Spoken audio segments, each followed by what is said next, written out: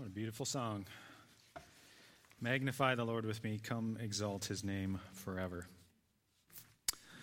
It's easy to think that if only everybody in the world lived that way, things would be better. But what we're going to see today as we continue this series in Ephesians is that there's a difference between longing for our world to change, waiting for everybody else to change, which is how we often live, and the life that Jesus calls us to, which is a life where we change and where God makes room for us. So let's open up our Bibles together, or you can open up an app, or you can just follow along. Maybe close your eyes, or just find a spot on the wall to listen, or to focus on and listen as I read for us Ephesians chapter 4. We're going to, as I said earlier, we're continuing this theme of Ephesians, which is this is who we are in Christ. This is us in Christ, but we're also making room for Christ, the theme of Lent, And so as I planned out this series, it was my hope and prayer, and now my expectation that the book of Ephesians dovetails very strongly and very well with the themes of Lent. And so we'll test that theory this morning. Paul is continuing after his prayer for the saints last week, kneeling before the Father. He says, therefore, I, therefore, a prisoner for the Lord, urge you to walk in a manner worthy of the calling to which you have been called, with all humility and gentleness, with patience, bearing with one another in love, eager to maintain the unity of the Spirit and the bond of peace. There's one body and one Spirit, just as you were called to the one hope that belongs to your call.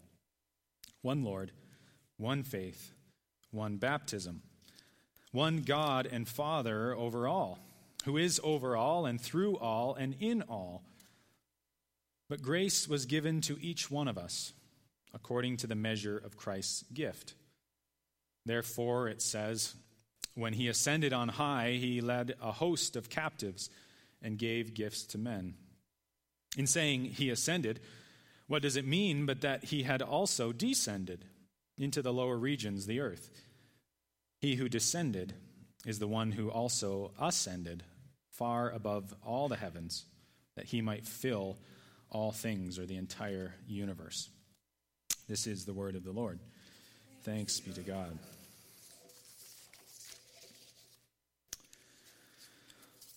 As we've said several times in this service, Lent is about making room for Jesus. Lent, the roots of Lent go all the way back to the roots of the early church. It was first called Lent in the 6th century, so the 500s AD. But the tradition goes back even further than that, to the time of Constantine, the Roman emperor, in the 300s. When Constantine made Christianity the official religion of the Roman Empire, something interesting happened. A lot of people started coming to church.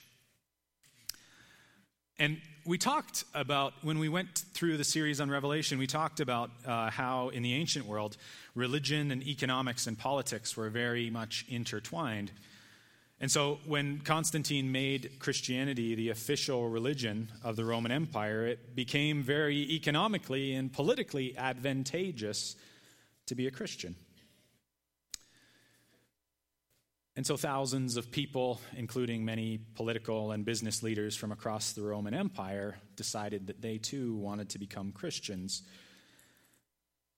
And the church was, in many ways, overrun, was challenged by people who wanted to convert to Christianity en masse, to do, maybe really to follow Jesus, but at least to do what the emperor had done. And so in responding to these people all coming to church, the church in the 4th century began to institute a process of discipleship, 40 days of discipleship that later became Lent. They asked potential Christians to join them for 40 days of practice and teaching to explore what it meant to make room for Jesus in their lives.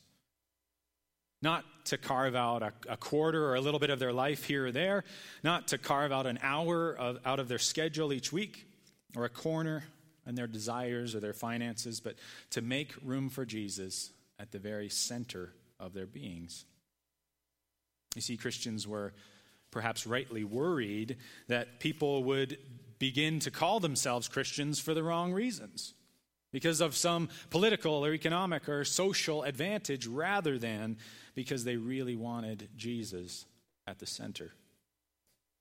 And so, this is the origins of Lent. 40 days practicing a sort of microcosm or an intensive of the Christian life. 40 days of deciding, do I really want to make room for Jesus? And if after 40 days people did, then they were welcomed into the church. They were baptized and welcomed into that mystical union of the body of Christ.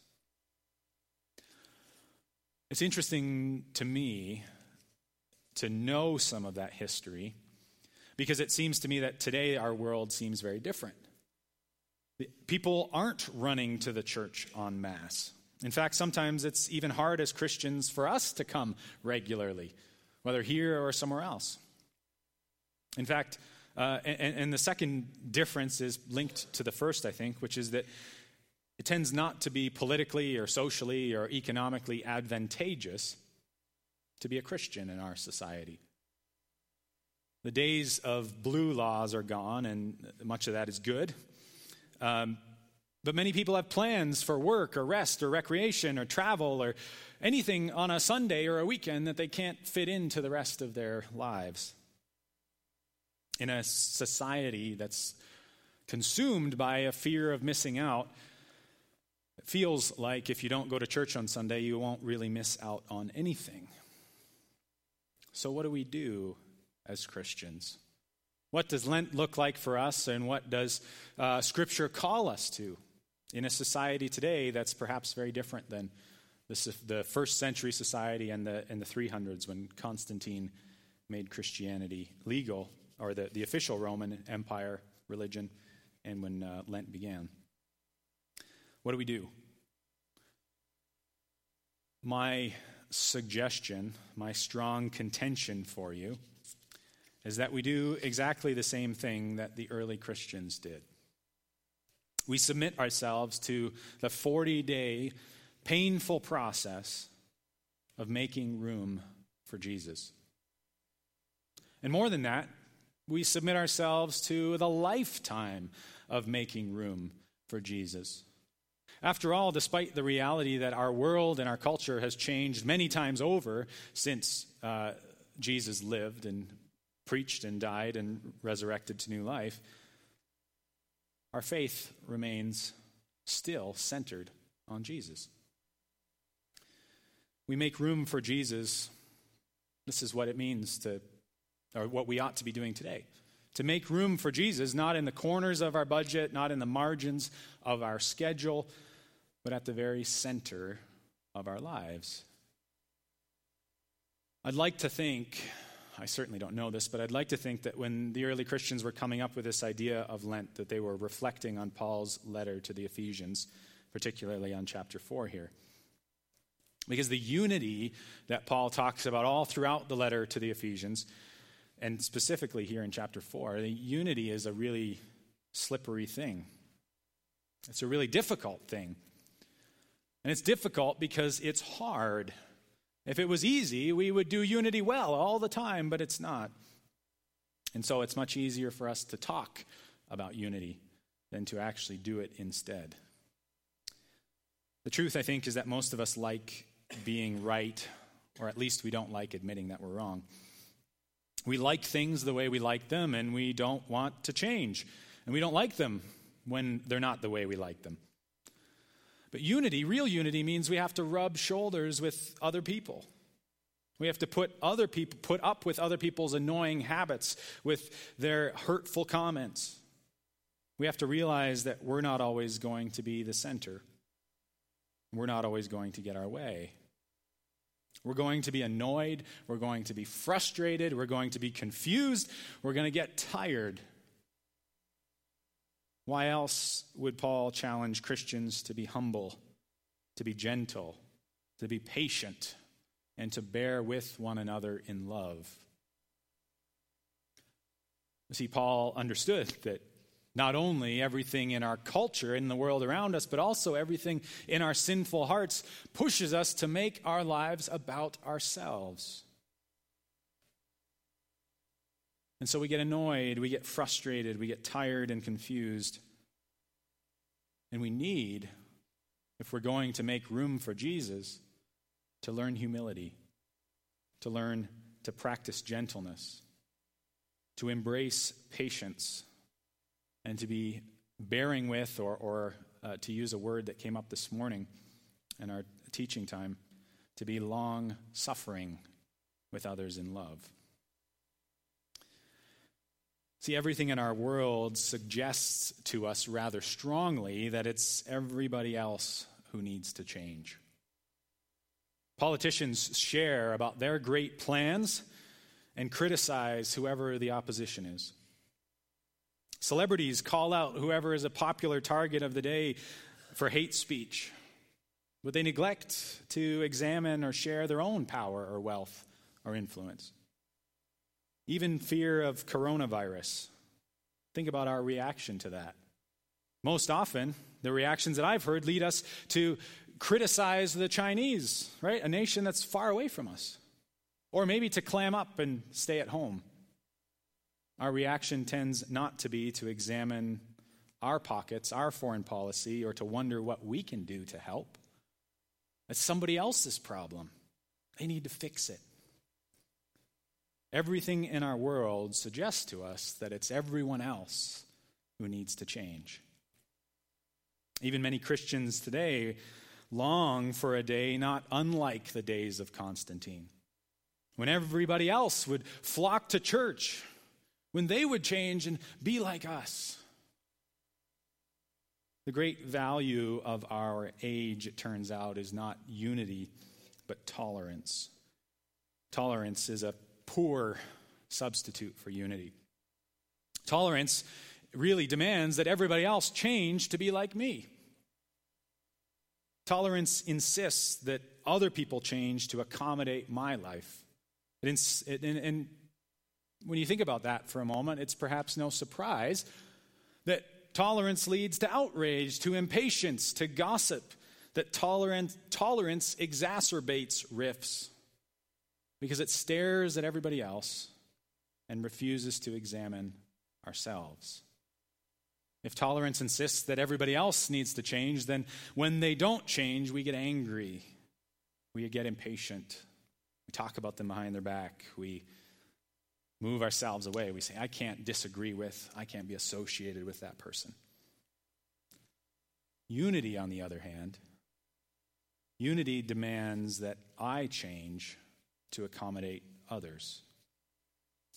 With one very important caveat, that I change to become more like Jesus to accommodate others. You see, real unity demands that we be changed. If we are Christians and if we want to make room for Christ, then we need to be different. God calls us to be different than who we are. Not just to confess our sin to God, as we did earlier in the service, but actually to leave our lives of sin behind. Not just to talk about the importance of humility and gentleness and patience, but actually to be humble, to become gentle, to practice patience. This is why what Paul calls us to do. And Paul doesn't want us to forget that he is not just a messenger of the Word of God, but also a prisoner for the Lord. That Paul also has embodied the message that he's bringing, that he's practicing, albeit imperfectly, a life of following Jesus. And that he has embraced suffering because Jesus is at the center of his life. For Paul, or for any of us, to really follow in the way of Jesus, to walk in a manner worthy of our calling, well, it's just something that is impossible for us to do, except with two things. We're never going to walk in a manner worthy of our calling unless we have this perfect example of Jesus to follow and the indwelling power of the Holy Spirit. And that's exactly what God has given us. He's given us exactly what we need to walk in a manner worthy of our calling. We can't do it in our own strength. It's impossible without him. It just degenerates into this sort of bland tolerance. But because we have the Holy Spirit living in us, and because we have the perfect example of Jesus to follow and to aim and direct our lives at, what is impossible becomes possible. When Paul preaches, he doesn't point to himself, even in this text, as a perfect example, but rather to Jesus as the perfect example. He reminds us that the Jesus who descended from, or who ascended to heaven, also descended from heaven to earth. He reminds us that Jesus was perfectly humble, perfectly gentle, and perfectly patient, and that Jesus' perfect obedience to God won us unity, perfect union with God. Through his suffering and death, Jesus created room for us to be in perfect relationship with God. When we create room for Jesus at the center of our lives, we only do it as a response to Jesus already creating room for us to be in right relationship with God. And when we create room for Jesus to be at the center, we find that all those things that have been cluttering up our lives, things like selfishness, things like our perspective being locked on or closed to the rest of the world, and we're only able to see what we want to see. When we create room for Jesus at the center, we find that as that clutter moves, we not only have room for Jesus, but we also have room for others. See, we don't become humble or gentle because other people deserve it. We don't become patient or loving because other people have earned our patience or earned our love. Through the power of the Holy Spirit, we can and do grow in these characteristics because Jesus comes closer and closer to the center of our being. And his life flows out of us. And so we begin to act more like him. Not because others deserve it, but because he is in us, filling us, making room for us and for others to flourish. So our unity, the unity that Paul calls us to here, the unity that the message or that Ephesians is largely about, unity is a lot more than just tolerance. Our unity with God and with one another doesn't demand that the world change around us. In fact, it's exactly the opposite. We testify in word and in deed that Jesus is our life. We're not swept up chasing praise or notoriety, trying to get other people to see how good we are, because our eyes are on Jesus. And likewise, we are not discouraged when we're criticized or ignored, because Jesus is our life. In the season of Lent and in reading Ephesians, we are joined with Christ and with the church in all times and all places, in this mystical union that we've talked about in past weeks. And that union with Christ and union with the body of Christ goes all the way back to Constantine, to Jesus and his disciples, and to the psalmists, the people of God in the Old Testament. And when we're joined together with Jesus, when Jesus is at the center, then we can disagree about just about everything else.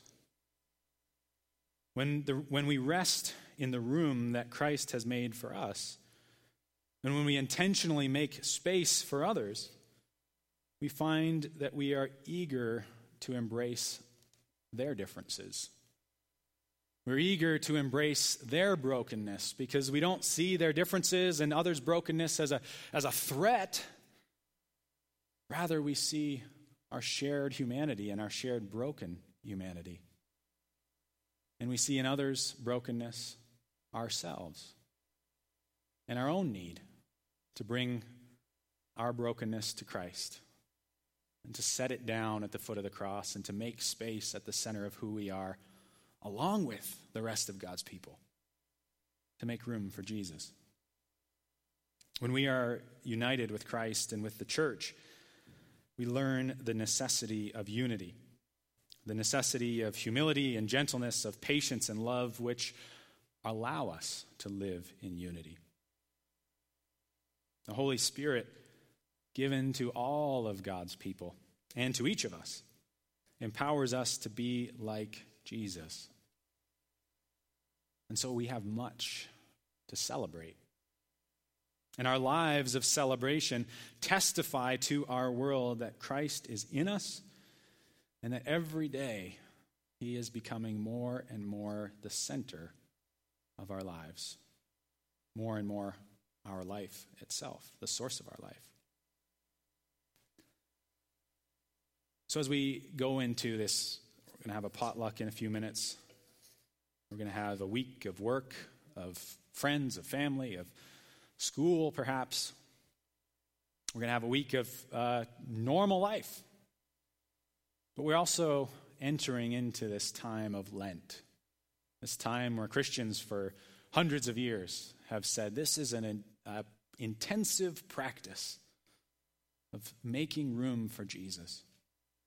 And so as we go into our ordinary life, we celebrate that we do not go alone, that God has made room for us in relationship with him.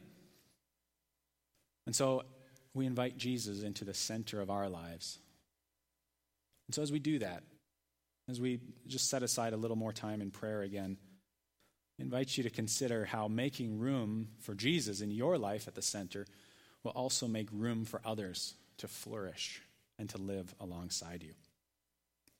Please pray with me. Father God, we come to you this morning and we celebrate that you are our life.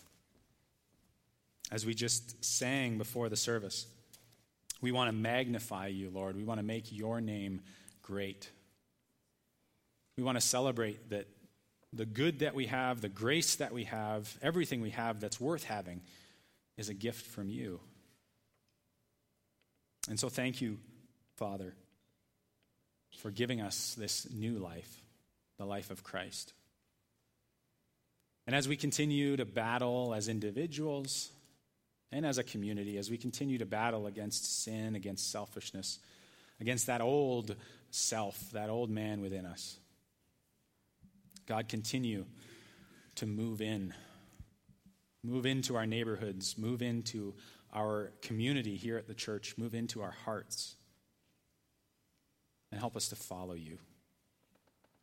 God, may we make room for you, not at the edges, not at the margins, not when it suits us, but make room for you to be at the center, so that when we follow, we recognize and celebrate that you are leading, and that your leading is good for us and good for our world.